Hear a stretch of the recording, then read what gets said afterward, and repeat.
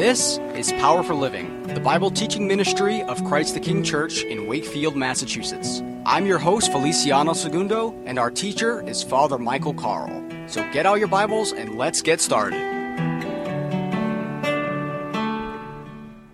Well, in our teaching time today, we're going to go over and continue with the story of Joseph. And the reason we're spending so much time on this is this section of Scripture that tells Joseph's story describes so vividly the issues that surround many of us. And the first thing I want to talk about is, and go back a little bit to last week's time when we talked about Potiphar's wife. And of course, there is a great story that goes with that. Now, what the issue was, in our current parlance, we would call it sexual harassment, would we not? Sexual harassment by this woman took place in a power relationship that disadvantaged Joseph. The facets of this episode touch closely on the issues of sexual harassment in the workplace today. People have different standards of what counts for inappropriate speech and physical contact, but the whims of those in power are what often count in practice.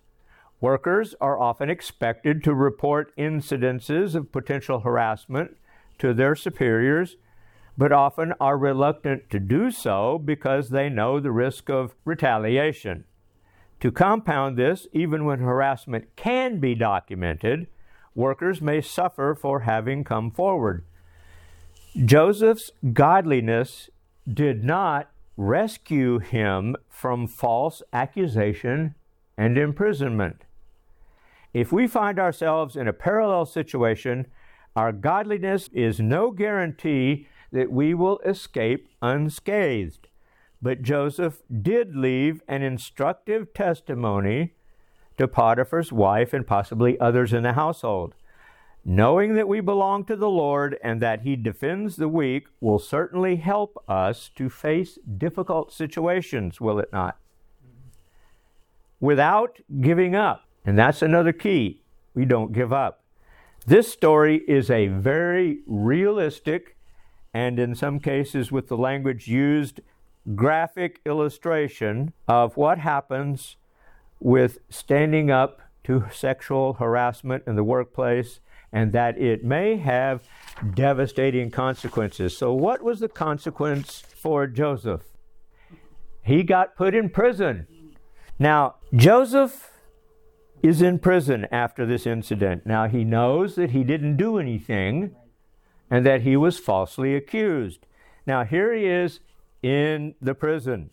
Now, in those days, prisons were only 1 or 2 steps in quality above a septic tank or a cesspool. They were gross and grim and unpleasant, and they also smelled awful. And so, if you were contained in a prison back then, or even up until about 150 years ago, you would be absolutely certain that you had hit rock bottom. And you couldn't go any lower than that. And you thought, what's going on here? And Joseph could have done that. He could have said, God, what am I doing here? I mean, you gave me those 2 dreams, and they promised me that I was going to rise to some kind of position of importance. And everything that's happened to me in these last 16 years or 10 years or so or whatever has been awful. I have suffered mightily. I was sold into slavery. I was a slave. And then now here I am in this dungeon. What's going on, God? Or on the other hand, Joseph could have done this. God, I had those dreams, and so I know that at some point everything's going to work out. I know that one of these days I'll be out of this prison, and one of these days I will be elevated to some position. And you know, God, I'm going to trust you because I believe that because you're with me, what happened moved me one step closer to my destiny. Did Joseph do the first, or did he do the second? The second. And that's our instruction for us. That is our example. He is our role model, almost to the point of being unrealistic and unbelievable.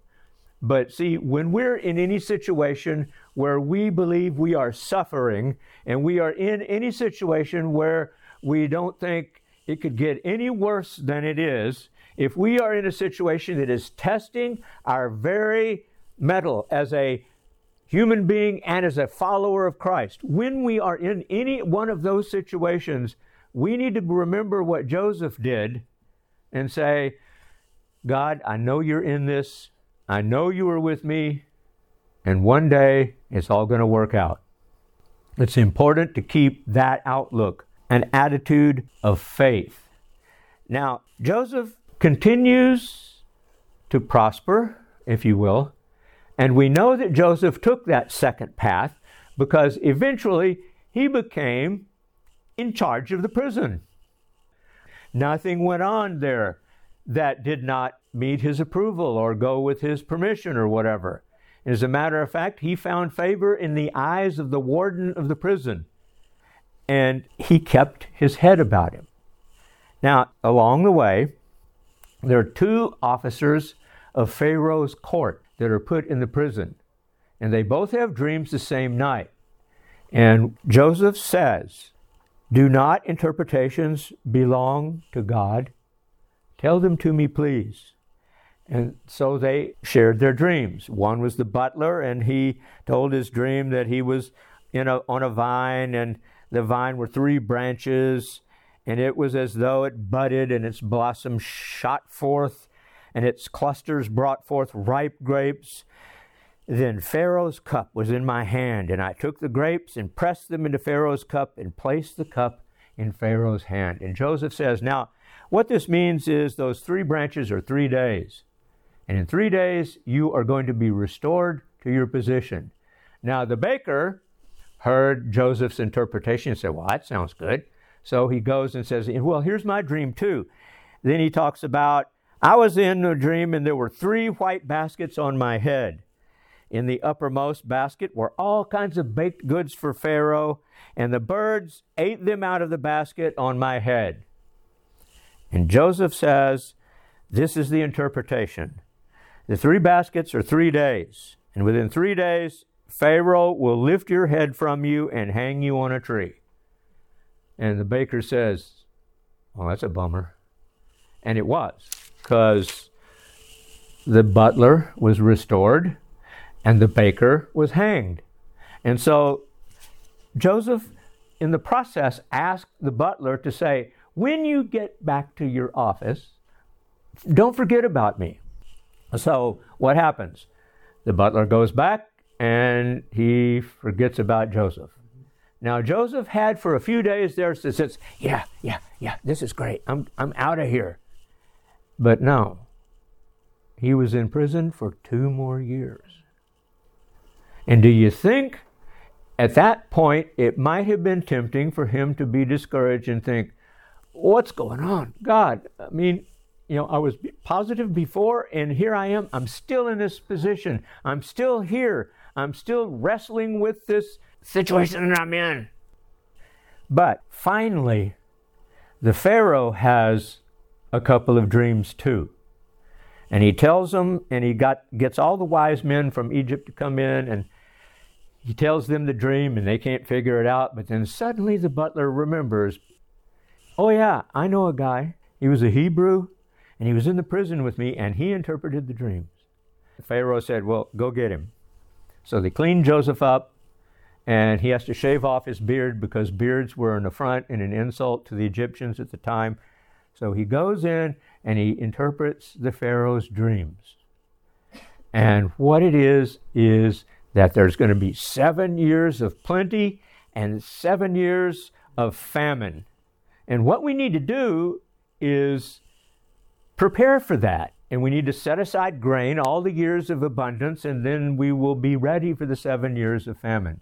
Now, Pharaoh hears that and he says, what do we do about this? Well, I don't know anybody who's any wiser than you, Joseph.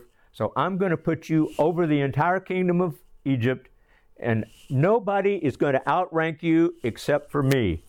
And so we can look at Pharaoh and think, well, yeah, I mean, he was the Pharaoh. He was in charge. He was the top guy. But he takes this Hebrew guy and he puts him over all his country.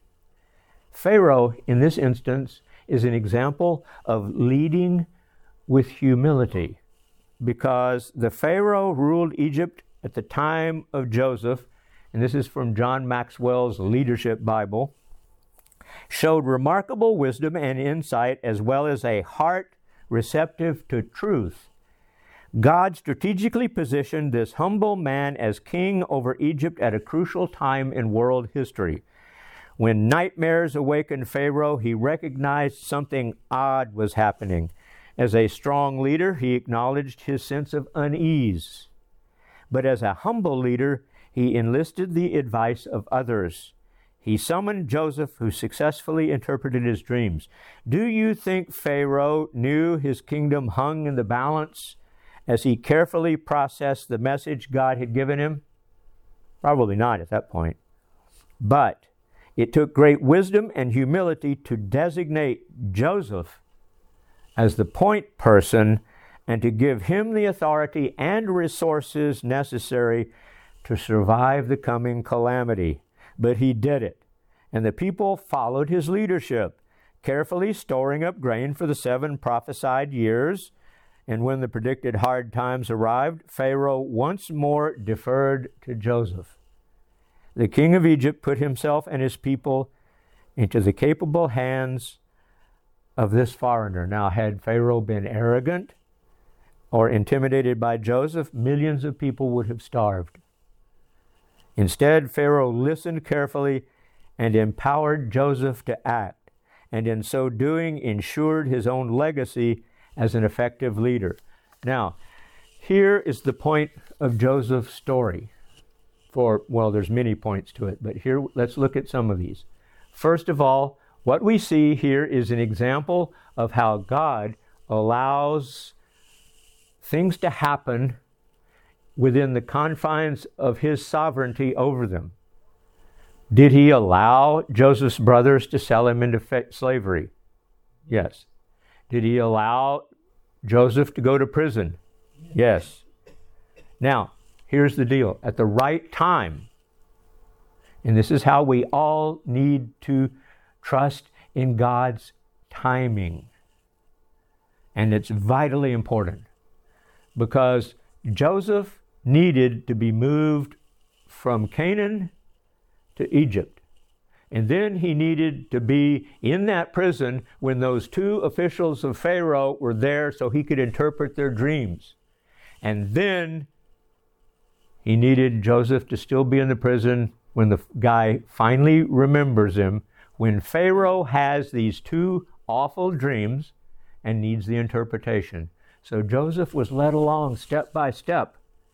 And it was God permitting us to act with our own individual will within the confines of his sovereignty. But at the same time, God made sure that Joseph was in the right place at the right time so he could use him for his greater purpose. And that's what we all need to remember. If things look awful, if our situation is making us so depressed and so worn down that we don't think we can last, let's remember that God is in that situation. And at the right time, in his timing, he will raise us up. And again, folks, this story is in the Bible for us to learn from, to see each thing that happens as not a tragedy necessarily, although there can be tragedies, but to look towards God and say, God, this stinks, but God, I'm going to trust you in the middle of this difficult situation. I don't like what's happened to me at all, but God, I will trust you. And one day I know you will see me through, just as you did with Joseph. Amen. Thank you so much for joining us for this week's edition of Power for Living. If you happen to miss any of our other programs, be sure to go to our podcast page at ChristTheKingNorthshore.podbean.com. And you can also visit our website at www.ctknorthshore.org. If this program has been a blessing, feel free to let us know. Write us at Power for Living, care of Christ the King Church, 4 Railroad Avenue, Suite 309 in Wakefield, Massachusetts, 01880, or you can also send us an email at ChristTheKingNorthshore@gmail.com. You can be a part of this gospel ministry by becoming a patron of Power for Living. You can find out how by clicking the Become a Patron button at the top of our podcast page. That's it for this week, and until next time, remember that Jesus is your power for living.